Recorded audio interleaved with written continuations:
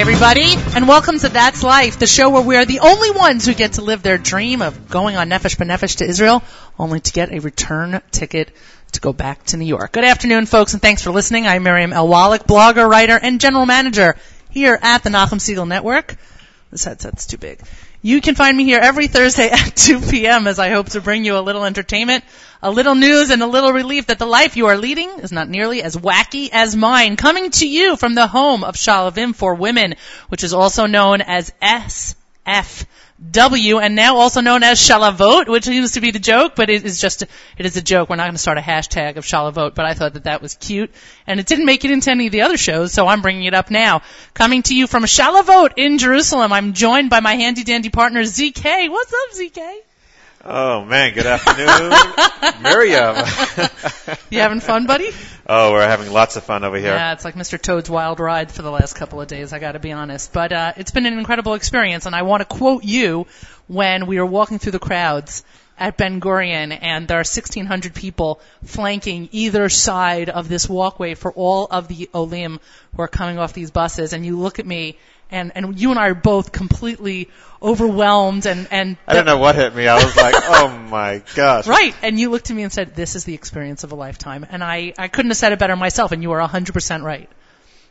Yeah, it's true. I mean, I've never seen anything like it in my life, and I'm glad I was able to experience that. I don't know if I'll ever be able to see something like this again. This was unreal. You know what somebody else said? Malcolm was saying, excuse me, go.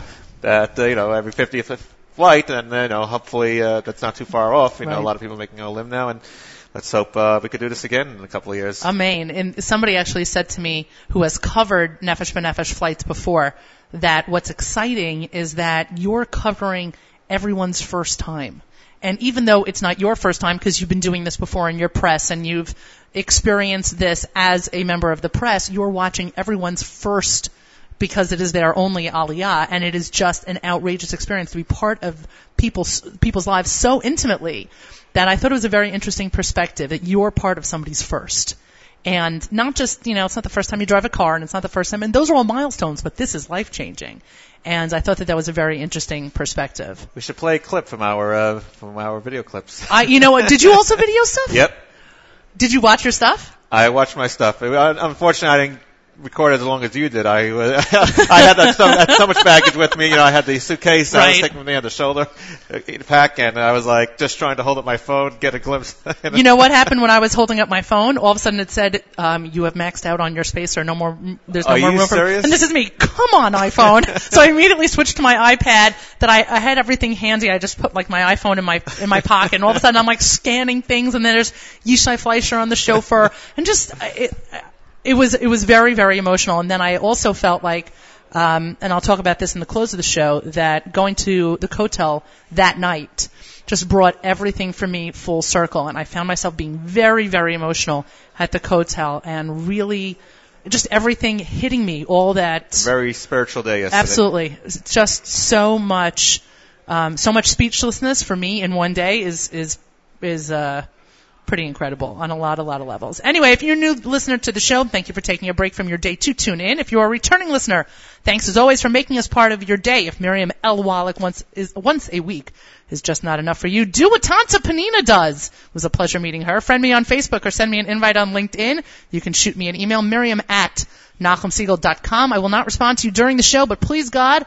I will respond to you afterwards. Make sure also to follow us on Twitter, Nachum Segal Net. All one word. And if you've been following me on Twitter as well, it's Miriam L. Wallach. All one word. Now, I need to apologize. I have no fortune cookies. With everything that we packed. I know, ZK, I'm a slacker. You can't find a fortune cookie here in Israel? Tell me when the downtime was for us to go for Chinese. This has been, somebody said to me, what, you don't have time for coffee? I'm like, no, I don't. TC guy, where's the nearest fortune cookie? Seriously, somebody, by the way, and this is a shout out to all my listeners who know that I'm low on fortune cookies in the studio. So I've been asking for fortune cookies. I'm practically begging. Somebody's got to send us some fortune cookies. You can send it to the P.O. Box in Jersey City. But right now I got nothing. So next week, Leanetter, I will give you 2. Let's take care of some business. Today's national holidays. It is Best Friends Day, which is really, really sweet. So shout out to Stephen Wallach, my best friend, better half, and right now keeping down the fort in Woodmere. Thanks to him for allowing me to do this, as always. It's also National Relaxation Day. Clearly not participating in that. National Elvis Week. Not sure how that fits in. Feeding Pets of the Homeless Week, not something I'm ever going to do. National Weird Contest Week. I was trying to figure out when I found out that it was National Weird Contest Week what I could quickly come up with, but I got nothing. You got nothing also. Yeah, First of all, you're not the weird contest kind of guy. I, on the other hand, am the weird contest kind of girl. But this is like when I was in Disney with my in-laws last year, and my father-in-law was making fun of me for wearing my Mickey ears throughout Disney, and he said to me, "I dare you to wear that on Central Avenue." I'm like, "You dare me? I'll do it on a Tuesday." It's almost daring the wrong person. I just say, are you kidding me? And it's also National Aviation Week, which is always on the week of Orville Wright's birthday. Crazy follows me everywhere. This week it followed me everywhere. It didn't stay in New York. Thank God not with me. But I will tell you the great little anecdote that I want to share. Nachum is actually going to be joining me on the air for That's Life to co-host as we bring on the two madrichot from Sha'alvot. I'm going to stop calling it that. The two madrichot from Sha'alvim for women who are going to be joining us, and then we'll be closing the hour with Rav Yamin Goldsmith back on and Rabbi Benny Marilis, who made all of this possible. Is that when we were sitting at the table for Nefesh B'Nefesh in Ben Gurion, Nachum, you'll remember this, somebody comes over to Nachum and says, "Are you the famous Yigal Siegel's brother?" And Nachum and I both looked at each other and said, "Ah!" It was such a great moment because clearly that doesn't always happen when you're Nachum Siegel's brother. So it was also just a very exciting moment. So, okay. So Crazy followed us there. Hashtag segment. We've been hashtagging a lot. Sha'alvim alumni. Please do that. You can check out everything that we have already hashtagged. Shout outs to Michael Fragan and Ellie Hagler. We didn't mention that when we were at, yeah, right. Big plaque on the sign on the wall should have been a dead giveaway. But yes, shout outs to both of our hosts, who are Sha'alvim alumni. And let's introduce Nachum, who is joining me now, co-hosting here in. You're getting a little too much satisfaction from that Yigal Siegel story. What, does it bother you? No, just funny that people keep bringing it up. It's a great story. And the other thing is that I forgot to mention yesterday on JM and the AM that Michael Fragan, our very own, in addition to Ellie Hagler, our very own, is also a Sha'alvim graduate. Right. Do we have any idea how long ago Michael was in Sha'alvim? I think. How long ago was Why that? do I think like 92, 93? I know he was there Shana Bet. So he's a real veteran. Yeah, and they are Morasha. I don't know where that came from. You were making fun of me for making mistakes, so that's what happened. They are a Sha'alvim family, which is really very nice. Anyway, we're going to start our program here. Our That's Life segment, I should say, from Sha'alvim for Women. You're listening to That's Life here on the Nachum Siegel Network. And I'm pleased to introduce Aviva Lyons and Melanie Simon, who are two of the Madrichot, correct? Two of the Madrichot this year for, yeah, you're going to have to move there. You go. Perfect. There's, by the way, if you're appreciating the echo in the background, that's because it is Jerusalem and there's a lot of stone. So, anyway, Aviva and Melanie, thanks for coming. Thanks for having us. Totally my pleasure. So, Melanie, I know you're from the Five Towns. Merrick. Oh, Merrick? Yeah. Oh, you know what? I did know that. I'm sorry. You're the Merrick contingent. You're right. 100%. That's my bad. And you are from? From London. Yeah, there's the accent that we were looking for. One in Long Island? Or? Exactly. One in Long Island. And you're both Madrichot this year. Yeah. And did you just go Shana Aleph and then become Madrichot, or you were Shana Bet? What's your stories? I did Shana Aleph, 2008, 2009. Went back to London and studied in university there for 4 years and came back here to do. So you graduated already? Yes, I graduated. Wow. What did you study? Optometry. You studied optometry. You're putting that career on hold, and you came here to be a Madricha. Yeah, I'm going to try and do a bit of both. Because I imagine your parents are thrilled right now. No, they are. They're very supportive, so they're really happy for me to be here as well. So how are you going to integrate that here? So hopefully in the days that I'm not needed to be on site, to go and find some experience, to find some work, speak to people, see how the system works here, and see if I can integrate and practice here at some point. And that's a dream of yours, is to make Aliyah and become an optometrist here? Yes, at some point. So. Wow, that's great. Words. That is great. Well, I guess you don't need to be on a Nefesh B'Nefesh flight. You're already here. And Melanie, what about you? I just graduated Stern. I studied biology. Tov. Thank you. And I'm here this year trying to figure out what I want to do. I want to make Aliyah. So. And do you want to go to medical school here? No, I want to go into something environmental sustainability related. Well, you are definitely in the right place, I'd have to say, if people are looking in terms of that kind of a career. Tell me what you expect. I know that this is your first year being Madrichot, and I'm sure that there's a lot of nervous excitement in terms of the girls coming next week. Tell me what you expect to encounter as Madrichot within the first couple of months, and even the first couple of days when the girls arrive here next week. Excitement. It's a new experience for the girls, and we experienced the same thing a few years ago. So excitement, wanting to learn around Beit Midrash, figure out where things are, and explore Israel. What about you? Well, I think our role, especially at the beginning, is probably just to make sure that they're as comfortable here as possible. And obviously, it's new for them. They've not been here before for a year to study in a seminary. So I think that we need to just make sure that they're okay, alleviate any fears that they might have and answer any questions. And just for the first few weeks or so, take things day by day, deal with any things that might come up and make sure they settle in. I remember that when I was here for the year, I experienced a tremendous amount of homesickness. I mean, it didn't help that I had a boyfriend there. That definitely did not help. But I experienced a tremendous amount of homesickness. And it definitely, the jet lag at the beginning didn't help matters at all. What are you going to look for in terms of girls who are, let's say, standing out or appear to you as needing a little bit more attention? I think we're going to, look for them around the room and around the building and just go over to them, make sure they're doing okay, and, tell them that we're here for them if they have any questions or concerns, that we're here to help them in any way we can. So you know what they are? They're moms, they're right. Guidance counselors, they're big sisters, they're psychotherapists maybe. There is like they have a lot of different roles under the title of Madricha. Would you agree? Yeah, definitely. I think that's one of the main things that we're going to have to learn is the right balance between being that role model for them and being there for them and almost like a friend, but not quite a friend, because it's not the exact same relationship, so that they still have, the respect, and we have a certain level of authority, but also we are in between the teachers to the girls, so we're kind of that intermediary. And the aim by it. And the aim by it, yeah, of course, we work alongside her as well. So what's her role versus your role? Like, when do you need to go to her? I think whenever we feel there's something that's out of our hands. When it gets really serious. Not even really serious, but, anything that might need attention of her sickness or any issues that we don't feel that we should be dealing with by ourselves. And she would always be there to talk to, even if we're not sure she's really needed. Well, when we got here, you were doing a lot of, I guess, poster readiness and all this other stuff. Tell me what's going on in the building to prepare for the girls' arrival next week. So we've been decorating the dorm according to the theme, which is a surprise. And sounds a surprise. We also weren't allowed to find out how people were paired together as roommates. That's correct. We're not revealing any of those secrets. Right. On the air, of course. Yeah, okay. So the theme, is that something that's done every year, is that the dorms are decorated in a theme? And the theme changes every year? Mm-hmm. So what was last year's? We can't reveal this year's. And what's next year's? Yeah, what's next year's? That's a good one. What was last year's theme? Do you remember even? We weren't here last year. Oh! How about the year you were here? Do you remember what the theme was that time around?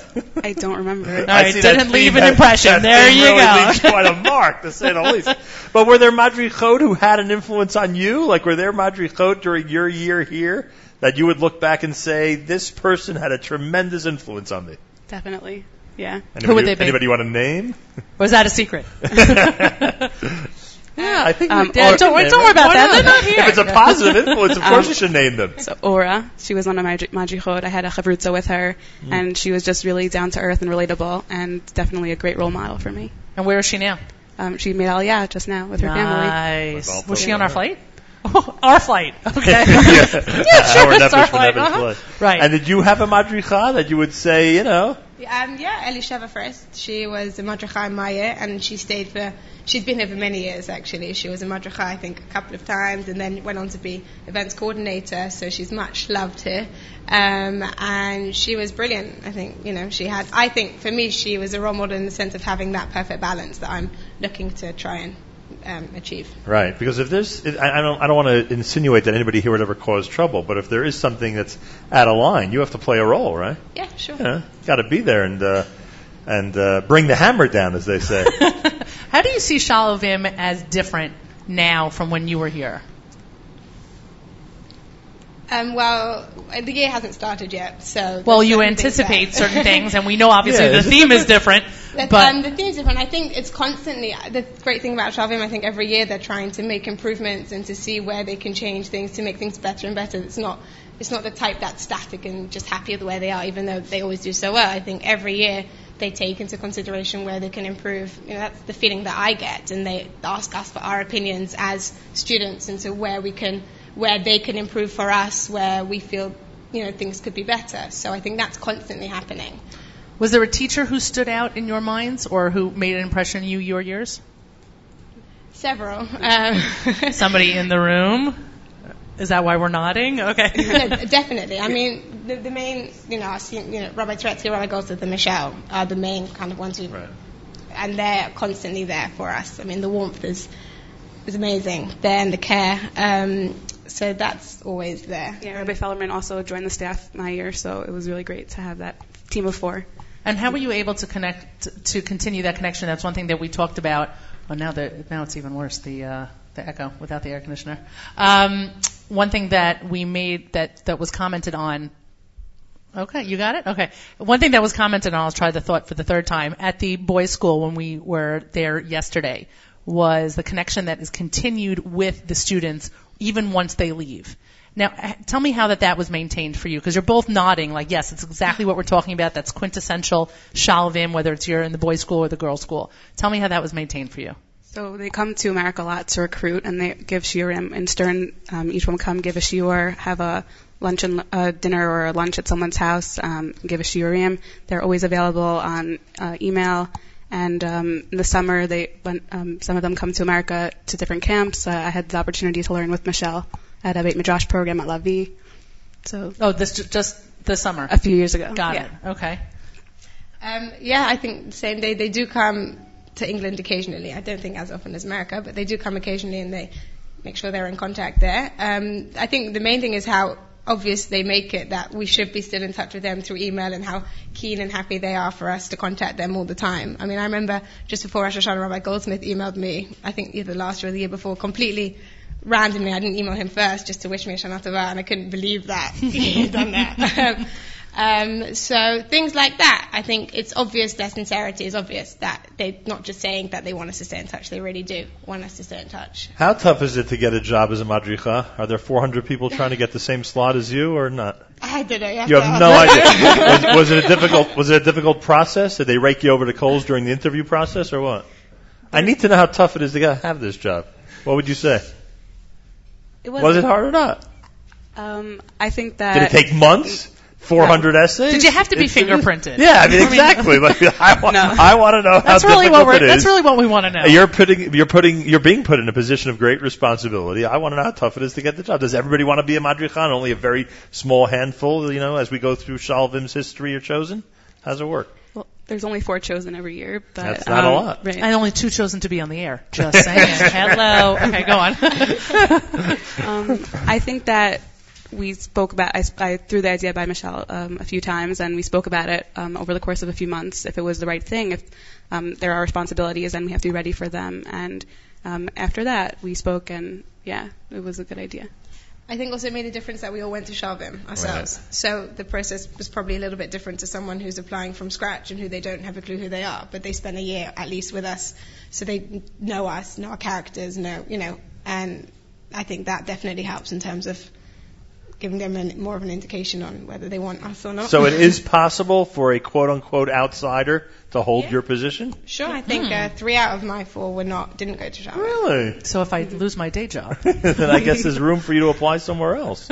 That's good to know. I wouldn't realize that there's that possibility. Also, where does I discussed this earlier when we had the live lunch, and it's really unfair to ask Shalvim people this, because I guess you'd have to ask others, but is there there are seminaries that come up with a reputation of their students being this type of person, that type of person, etc.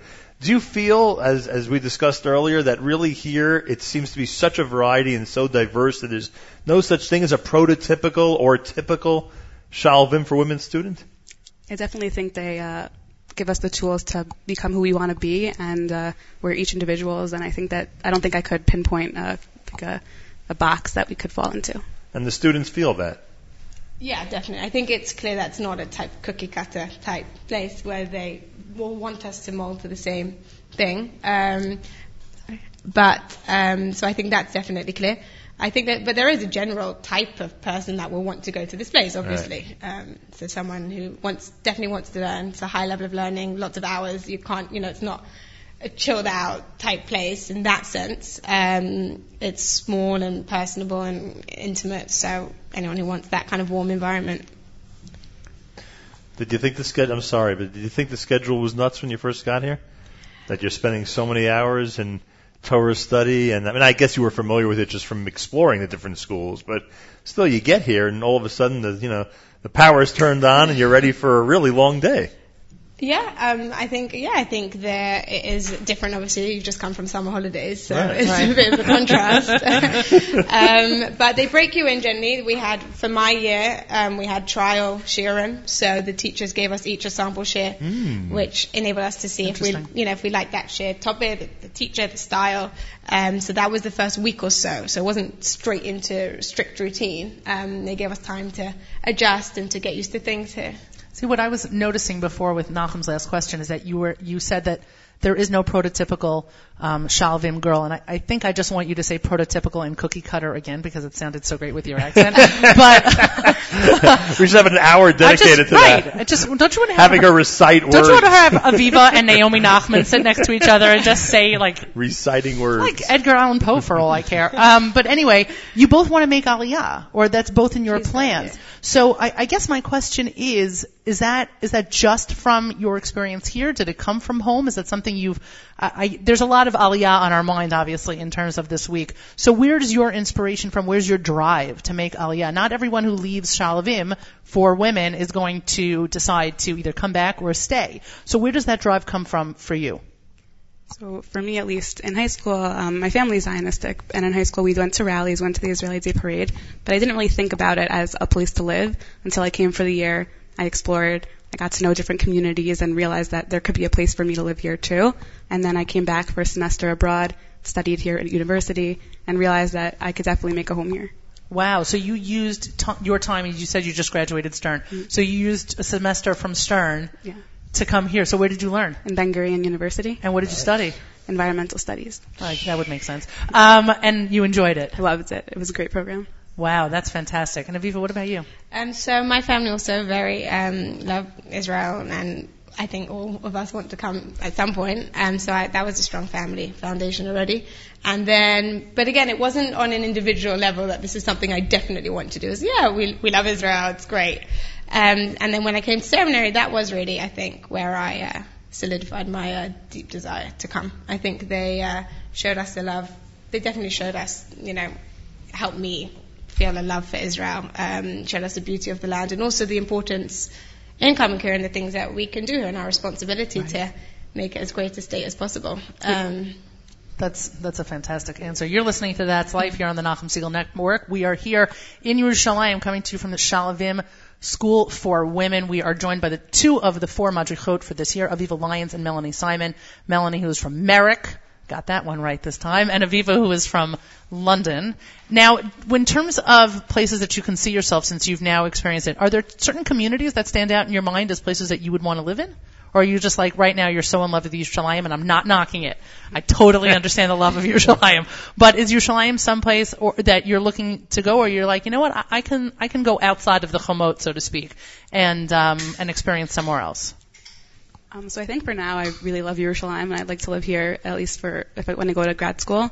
But I definitely maybe want to live in the periphery of the country. Wow. I spent a summer in Arad. I don't know in terms of community-wise, but I did counterpoint with Yeshiva University, and I really enjoyed being outside of the center of the country, and I think there's a lot to do in terms of building communities there. Boy, Arad, I'll tell you. And where would you like to live? For now, I'm very happy here in Yerushalayim. I haven't thought too much in advance. Moving right into Shalom. Right, that's it. So I think for now, I'm not thinking so much in advance. I love it here. There's certain communities I loved visiting, and in the future I would probably revisit as somewhere possibly to please God settle with a family. But for now, I think I love it in Yerushalayim. What is the Shabbat schedule like here? Are there weekends where you have to be here and as students, and are there plenty where you can go around and explore the country?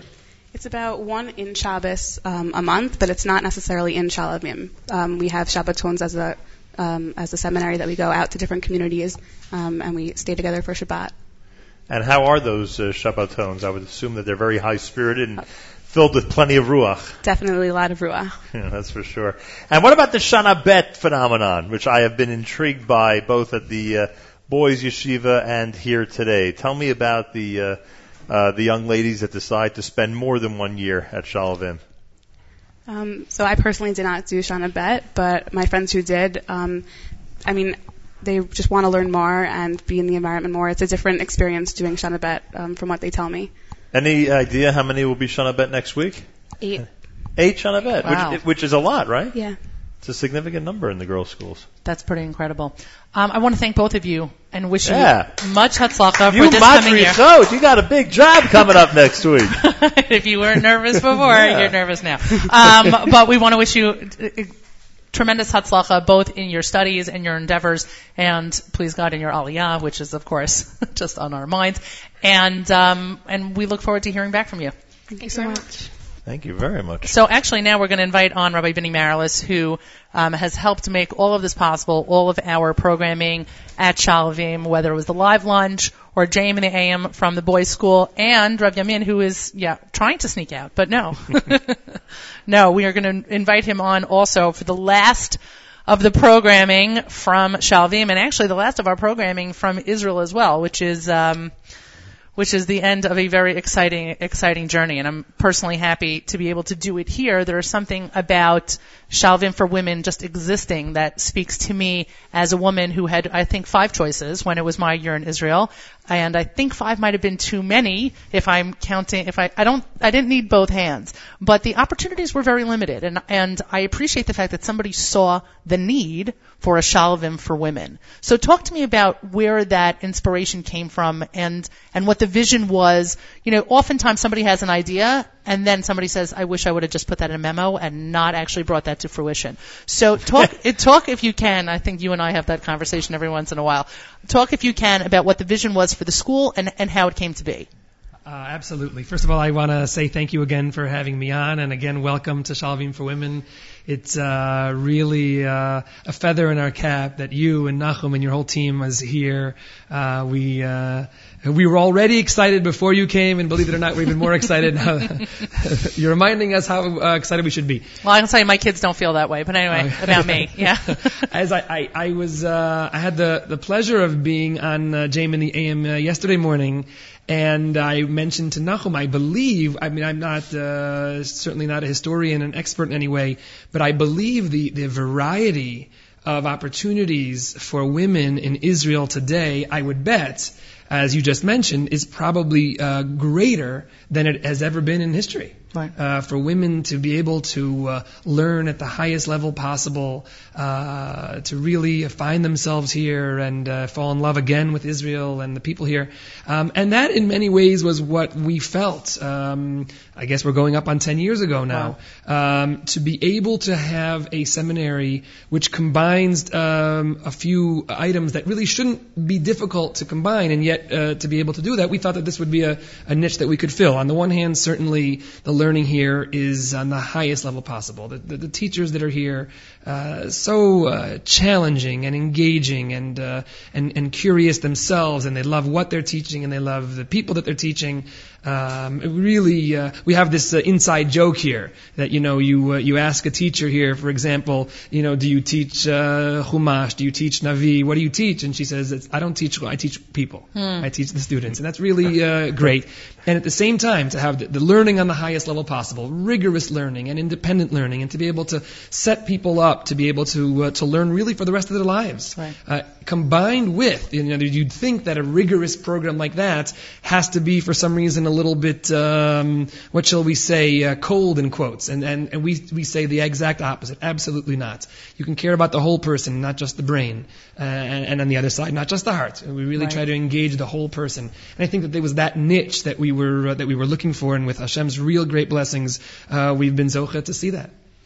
Has there been a superstar yet that in the 10 years of Shalvim has learned for the rest of her life and has become an educator in the Jewish world that you know of? Is there somebody out there? And this is not a trick question, meaning I have nobody in mind, but there must be somebody already that has advanced in the area of Jewish education. Well, you asked, if you don't mind me saying, you asked two separate questions. Okay. One was, has there been somebody who is continuing to learn for the rest of her life? Which you could be a lawyer or a doctor, or as you just heard, an optometrist or an environmental specialist, and really look at learning / Torah growth, spiritual growth as something that I do forever and ever.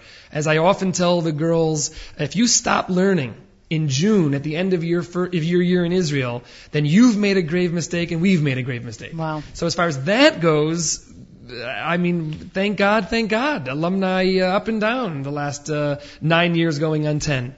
And many students have chosen to become educators. Many students have chosen to join Stern College, the program to become educators, and in other schools as well. Thank God.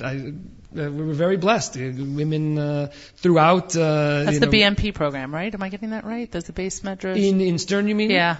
Yes, right? I'm embarrassed now. There is a name for it, and please forgive me. Whoever dedicated it, we apologize. We hope no one from Yeshiva University is listening right now. Yes, I do apologize. But it's that school and in other schools, and again, around the world, really. Oh, I thought you were about to No, go ahead. Sorry. Rabbi Marilis, you are a newcomer to Shalvim, so to speak. Right. And he has no mic. There we go. Okay, my question to you, I guess, is as somebody who came from the outside... Oh my gosh! Came from the outside looking in, having seen other yeshivot, having experienced yeshiva on from your experience in your year in Israel, and your learning.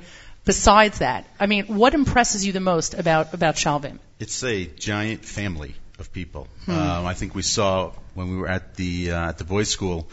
We had on the air fathers and sons who have learned at the school, at the yeshiva. They have 2 generations of people that have come through the same doors, have the same experience, the same rabbanim, the same teachers. That's not just a year in Israel, that's family. So there's that real sense, a real connection, a real warmth that exists. We had an event in June. It was the first event that I was part of with Shalvim. I was there 3 weeks total at Shalvim. We had this extraordinary event in Manhattan. And you could really sense a real warmth and a real feeling of togetherness and unity, and just a feeling of happiness being together in the same room, celebrating Shalvim. It was just amazing. I joked with the Rosh Yeshiva when he first met me. He said to me, "So what year did you go to Shalvim?" So I said, without even blinking, I said 93. And he looked at me because he was there in 93, and he didn't remember. I said, "No, I went to BMT, but BMT doesn't exist anymore." Right, so that makes it okay. So I need a new place. So I said, "But I'm honored to think that you think that I would have gone to Shalvim." He didn't know me at 17, so that works out well. But at the same time, in terms of just what it would mean to be part of that kind of an experience, with that kind of real family feeling, would be just amazing to have. So. There's so few institutions, and we've been making this point now for 2 days essentially. There's so few institutions that are able to celebrate that, who are able to have the longevity with a reputation being sky high and share it with at least 2 generations. It just doesn't happen that often. I think that's what we've discovered on this trip, that this is one of the few institutions that gets to enjoy that. It goes even further, because when you talk to the parents who sent the first kid, who's now sending his kid. So now you're talking on 3 generations of people. That's true. We spoke with Alan Pfeiffer, whose son is in the yeshiva now. So you talk to Alan's parents about sending Alan in the first place, or those who sent children earlier than that. and you get that third generation of it. Now you're talking serious amount of years and a real connection and commitment to an institution. That's something to celebrate, and that's really what it is about. And it's also interesting. I'm totally going to get to that, to your comment, because I definitely want to hear it. But I also think it's interesting when parents fall in the walk in the footsteps of their parents. It's almost like a nod to that original parental decision that, you know what, Mom and Dad, you didn't mess up on this one. This was a really good decision, and it was such a good decision. I want it for my kids. I mean, there is a vote of confidence in that speaks such volumes. It's the equivalent on so many levels of Mark Zamek, who not only sent his first daughter, but sent his second daughter. Right. And what he had mentioned with Nachum during the live lunch about that Shalvim does not look to change what has been done in the home for the first 18 years. I can't tell you how many times he has said that to me about Shalvim. I mean, that's not a line that he picked out because he was going to be on with Nachum during the live lunch. That is something he has repeated to me about what makes Shalvim to him so special. You hear the stories about the flipping out and the this and whatever, and there are songs about flipping out and books about flipping out, and I'm sure there are numerous Facebook pages about flipping out. But that is always a concern of the parent. And to hear that Shalvim not only respects the home, the multiple generations of those values in that home, and they're looking to just strengthen those values, is a huge load off for a parent. If you don't mind me adding, an example, that's not just a motto or something we say and something we believe. We get questions, halacha questions early on in the year. And one of the questions we get certainly as soon as they land, Rosh Hashanah around the corner. This year's 3-day Yontif. We have the zechut actually of going to Yeshivat Shalavim. So Shalavim for women goes to Shalavim for Yeshivat Shalavim, and we have our own meals and we have our own sichot and our own programs, but we daven in this beautiful minyan with the tunes that they sing all year round because they learn it. Nice. And then Yom Kippur, same thing. We go back for Yom Kippur to the yeshiva. And then Sukkot comes, and girls will very often ask us, the old 1-day or 2-day questions. And I always tell them that the second answer to your question is, well, I'll tell you what the psak of the yeshiva is, what yeshiva paskins, and I'll share with you about that and figure out what that means for you. But the first answer is, what do your parents say? Nice. What do your parents say? Now, they may say, my parents wanted me to ask you. They may say, and I say... They passed the buck. Absolutely, and that's fine. By the way, I really want to know what the yeshiva holds. I will say, and it goes back, I have to give credit where credit is due. Rabbi Yosef Adler from Rinat Yisrael and Teaneck had a line that I heard many, many years ago that I shared with the girls in his name, but we really believe this, and that is, I say, what do your parents hold? And they'll say, well, they don't know. I say, what does your shul rabbi hold? And I always say a quote from him, your shul rabbi, you've been going to him for 18 years, your parents maybe longer. Right. He doesn't become an Am Ha'aretz the minute you land in Israel. Nice. All of a sudden he knows nothing. God forbid. And I will just add one more thing if it's okay. Yeah. We were talking about this continuity. I did have the zechut, and as Rabbi Turetsky mentioned on the live lunch program, I had the zechut of learning in Shalvim, and I still remember as if it was yesterday. And the older I get, it's longer ago than yesterday. I walk off the plane and I'm greeted by my madrich, who we called Michael, and today is known as the Sgan Rosh HaYeshiva Shliter of Michal Yamer. I walk into the yeshiva, and my Rebbe was a young Rebbe by the name of Rabbi Yechezkel Yakovson. Wow. And he's now the Rosh Yeshiva. And so it's not, and I could go on, and Rabbi Galinsky Zechat Tzadik Livracha, who was there, and he's unfortunately no longer with us, and who was the older Bacher who just came back from the army when I started? Rabbi Ari Waxman. And so it's really, the things that we try to do here are really much a certain, I would call it continuity, and I'd call it Masorah. However, I would say one more thing, and I just, if you don't mind, just 60 more seconds, and that is something that Aviva the Madricha just talked about. We have another saying that we kind of say over and over again, and we really mean it and internalize it, and that is we really try that next year is better than this year, and the year after that is better than next year. We try that with our own personal lives, tomorrow better than today. We try to inculcate that with our students. So while there is this continuity. And while there is this real Masorah of just trying to give what we received, at the same time we are really trying to be Machadesh B'davar, something to see what are we doing wrong or what are we doing right but not perfectly, how can we do things better. And we're really trying to, at the same time, continue, at the same time reinvent ourselves every single year. Did you remember 93 when Benny Malloris was Oh, we were buddies. He's right. He's with the program. There you go, yeah. I appreciate that. I like that. Yeah. No, I will say we really recently met. All kidding aside, and we have been. I have been really excited with Rabbi Marilis joining Shalvim for Women. I think it's a really great match. Thank God. You know, something I noticed was the correlation between the 10th anniversary of Nefesh B'Nefesh and the 10th anniversary of Shalvim for Women, only because we kept on referring to, I'm going to get hit in the head with that, so we had kept on referring to the Nefesh B'Nefesh broadcasts as the broadcast of the decade. And I guess that for the same thing is true for here. This is the broadcast of the decade for Shalvim in terms of this phenomenal anniversary celebration. Yeah, thank you. Before the my computer, awesome. Okay, perfect. Before my computer died. In terms of where you expected to be in 10 years, have you reached that milestone? Have you earned it? Sorry. Okay, should we no, good question. buy some time? It's always more than you want, right? Yeah. The dream is always bigger. Yeah, we are blessed. I cannot say that enough with the Siyata Dishmaya and this parental support and the board support and communal support. But as I said a moment ago, on the one hand, we are light years beyond where we thought we would be in terms of support and enrollment. And if I may say, and I've said this to you, I think, off the air, there are outstanding seminaries in Israel. And we are one of them, God willing. I really, really hope we are. But there are many, many others. And there's a certain collegiality with the heads of other seminaries. And to be in that location, in that place also, to be accepted by them and to really bounce ideas off each other, there is really a feeling within Shalvim and the other seminaries, we're all on the same team. Ultimately, bottom line, we're really all on the same team, really just trying to educate the next generation of students. As someone once said to me, that you really have a very important job, and I said, I don't know, and they said, no, let me explain. And I want to make sure that I don't want to hope that my colleagues at the Yeshivat Shalvim are not listening, but they said that when you teach a boy, you teach a man.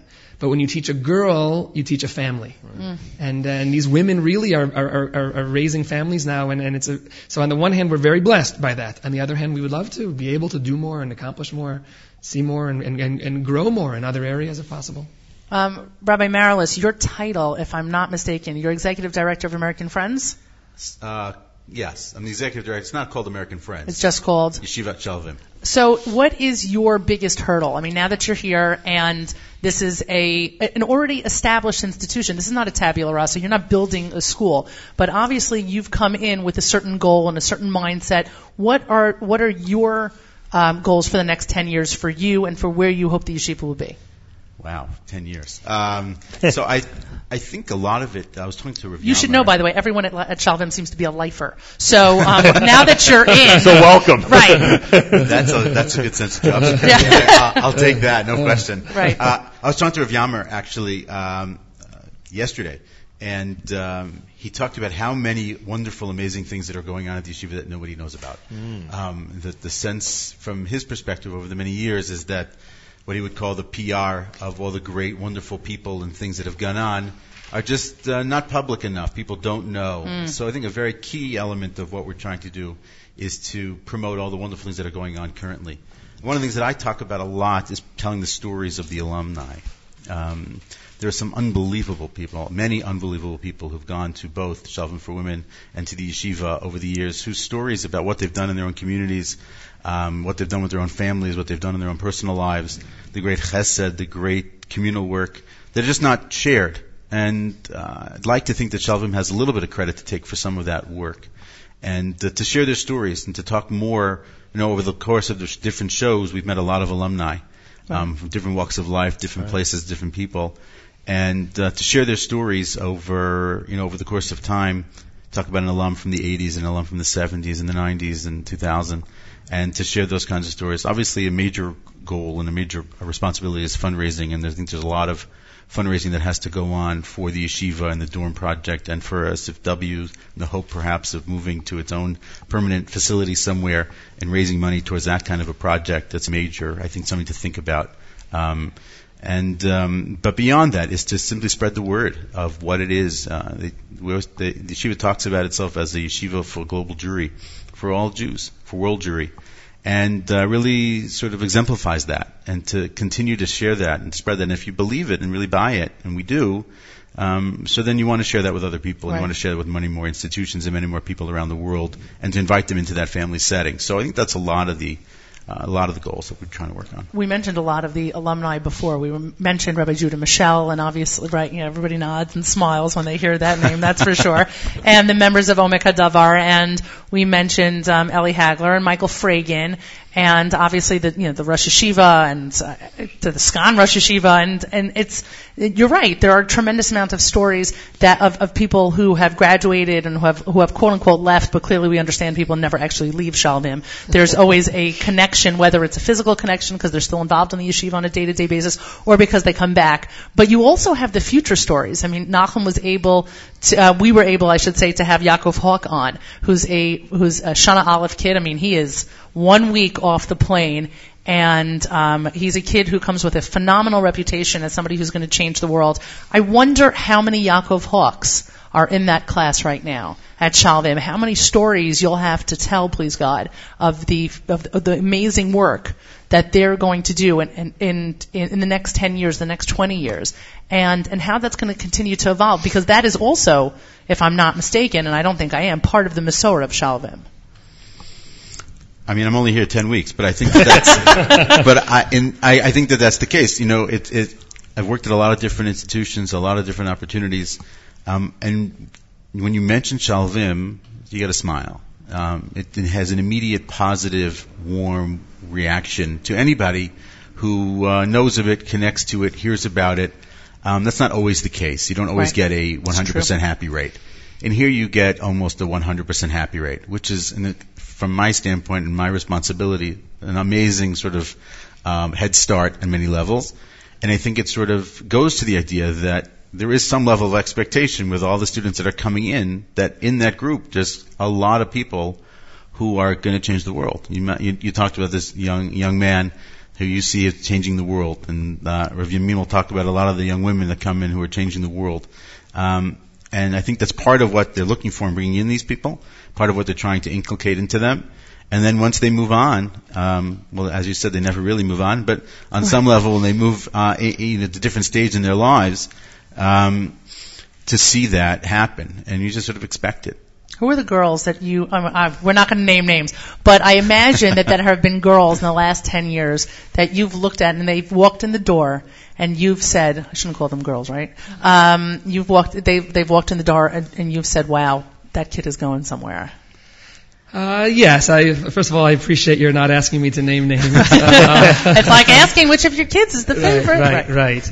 I do agree that there are certain girls all the time that come in and you say, wow, she's going to be able to take this kind of leadership role in the Jewish community going forward. I should add, though, that everybody that we see has qualities and has traits, and not every single person, needs to be a leader. I know, Nachum, you're a baseball fan, if I'm not mistaken. Oh, yeah. And if every single, player wanted to play shortstop, you'd have a great shortstop, you'd have 8 other positions that, would really fail. So the Jewish community really needs 12 Shvatim, and the Jewish community needs all different kinds of people. So yeah, there are some people who are more public leaders, and there are some people who are more private leaders, as we'd say. In our lingo, perhaps we'd say you need an Avraham Avinu who knows how to, be a trendsetter. You need a Yitzchak Avinu also who knows how to follow and support others. So we are blessed with, so everyone who walks in has traits that we try to recognize and bring out even further and strengthen. It's off to you.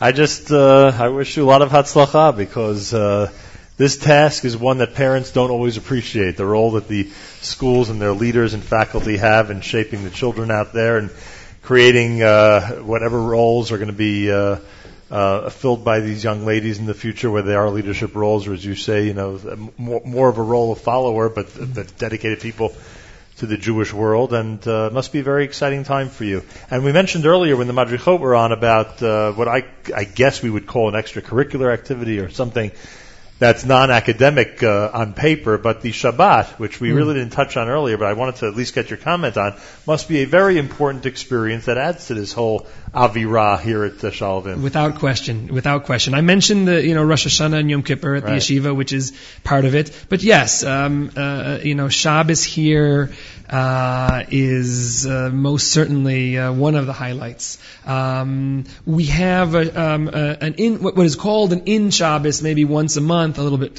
more often perhaps, but it's almost never in. What I mean to say is we're almost always out. Yeah, it's on the road. We take it on the road, as you do so well, because we want them to see Israel. We want them to experience Israel, and we want to go to communities outside of Yerushalayim or in Yerushalayim and to meet people. Right. And so, we bring to them and they bring to us the ruach, the avirah, the singing. It's really unforgettable. I don't want to miss the point. I know that on Wednesdays there's a volunteer opportunity. Am I right? Mondays. Oh, Mondays. My bad. Yes. So talk to me about that. What are you looking for girls to be involved in? What kind of opportunities in terms of volunteerism are they afforded? Oh, we often say, I think I mentioned it on the live lunch program. We always wish that there would be no chesed opportunities in Yerushalayim. We wish that there were no orphans and no sick people and no needy families. But unfortunately, we're never at a loss. And what we tell the students is that, of course, in many ways, this is a year of personal growth and looking inside and how can I do better and how can I learn better? How can I daven better? How can I treat others better? Etc. However, we as Jews, they as women, we can't go a whole year, we can't even go a whole day without really thinking about other people. Mm-hmm. And so this Monday afternoon program is a chesed program that is organized and run by our Ein Bayit. And she really tries to find opportunities in Yerushalayim that students can give as much as possible and receive as much as possible. I will also add, however, and I'm sorry, and if they find that this particular place that they're in works well, great, and it's monitored by the Ein Bayit and others, and if it works, wonderful, and it's an entire year of working together, and at the end of the year we always find, tears coming. Oh, I had to say goodbye to the hospital that I visited, or I had to say goodbye to this family that I visited. And if it doesn't work, then we try to find something else. And as I say, that there's no loss. Unfortunately, there's no lack of chesed opportunities, and yet our students often will create their own. We had a student a number of years ago who saw a chesed opportunity that didn't exist. She and a friend from here created their own chesed organization where they went to hospidals, Yerushalayim hospitals. They did it on Mondays. They did it on Fridays. We don't have classes on Fridays. They ended up going. They visited women in hospitals. They gave them makeup, hair, and nails. It was the most beautiful thing, and it continued for the next year after that. Wow. It was just great. In other words, there's a hole that's needed, and we fill it. Nice. And it was really beautiful. And this was an example of how I grew from that. I was certainly upset that I hadn't thought of it myself. But I grew from it. Well, I want to thank both of you, both for your hospitality and for what you're doing for Binny, for the entire, both yeshivot, I should say, and to Rav Yamin. I should say that again, Mark Zomick was right that having you on as much as possible would definitely be an asset. I don't want to disagree with him in public. So then don't. Okay. Just take our word for it. Thank you to both of you. Thank you very much. Continued hatzlacha. Tremendous hatzlacha. Yeah, and we wish you all the best, and we hope to come back to Shalvim pretty soon. Do some follow-ups. We would love it, and thank you so much. Thank you for 2 great days. Thank you. Totally our pleasure. This has been That's Life here from Shalvim for Women. Let's go through the lineup for the rest of the day so you know what to expect and what not to miss following this program.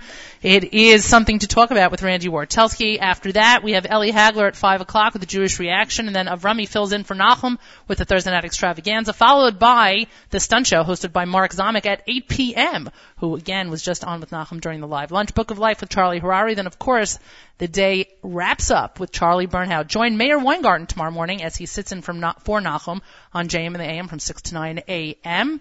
Nachum will return, please God, next week. It is almost like our Israel week continues and closes with Meir, as he is the host of the Israel Show on Mondays at 9 a.m. Don't miss that this week as well. Nachum's weekly update with Malcolm Hoenlein returns, please God, next week. Following JM in the AM, it is a new episode of Table for Two with Naomi Nachman. You can, as always, check out all of our programming on our website.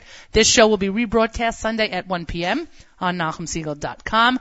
I need to go through some thanks. It's a little bit like an Oscar award. I just received my trophy. There are a bunch of people I need to thank. My thanks to everyone who was involved in this week-long project. First and foremost, everyone at the Wallach household. Do not think I don't appreciate what you do while I am home and while I am away. Paul Sirkin, the PC guy who was our advance man in Israel, thanks as always. This trip was pretty complicated, so my sincerest thanks. Thanks to ZK, who has become knighted, I think, as a result of this trip. He was absolutely phenomenal, both just engineering me for the last hour and for all of the technical issues that came up along the way. My thanks to Rabbi Benny Marilis, to Joey Bonner, to Moshe Orenbach, all of whom were integral in our programming from Shalvim, to our friends at Or Meir Ubracha for hosting us this morning and who do incredible and inspiring work, to everyone at Nefesh B'Nefesh who brought us here in the first place and allowed us to take part in the experience of a lifetime. Our wish is that the next time we are on a Nefesh B'Nefesh flight, it is as Olim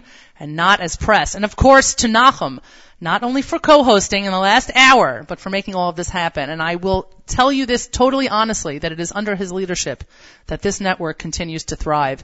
And I know every single day just how lucky I am to work for him. Today, I leave you with Moshav Band's Streets of Jerusalem, a slower selection than I usually close with, but its sentiments definitely ring very true for me this week, especially the other night as I walked through the streets of the Rova after davening at the Kotel. It's making me emotional just to think about it, so it's probably better I just end the show. This show is the end of our programming from Israel. It is the end of a wonderful trip, and we look forward to speaking to you again back in New York. That's life, everybody. Bye, guys.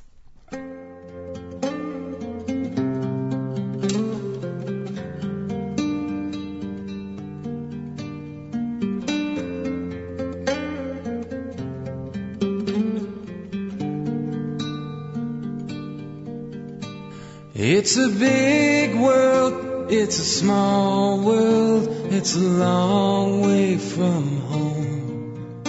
And where you started from, you'll return one day, but for now you're home. I walk the streets of Jerusalem, and my head is bowed, can't let you go. Can't let you go. Can't let you go. Now. And you promised you'd meet me here. I'm waiting still. I believed you. I loved you. And I always will. Talking on the telephone only makes it worse somehow. Can't let you go. Can't let you go. Can't let you go. Now.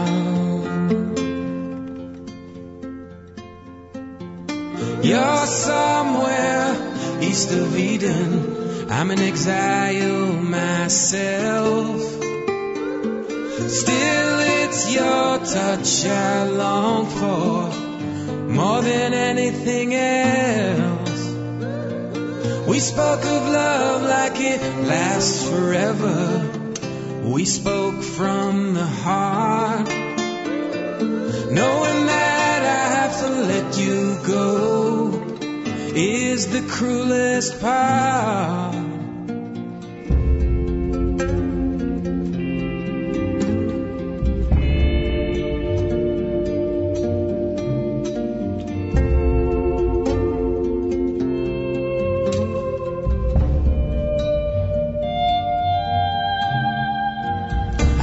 walk the streets of Jerusalem, and my head is bowed. Can't let you go.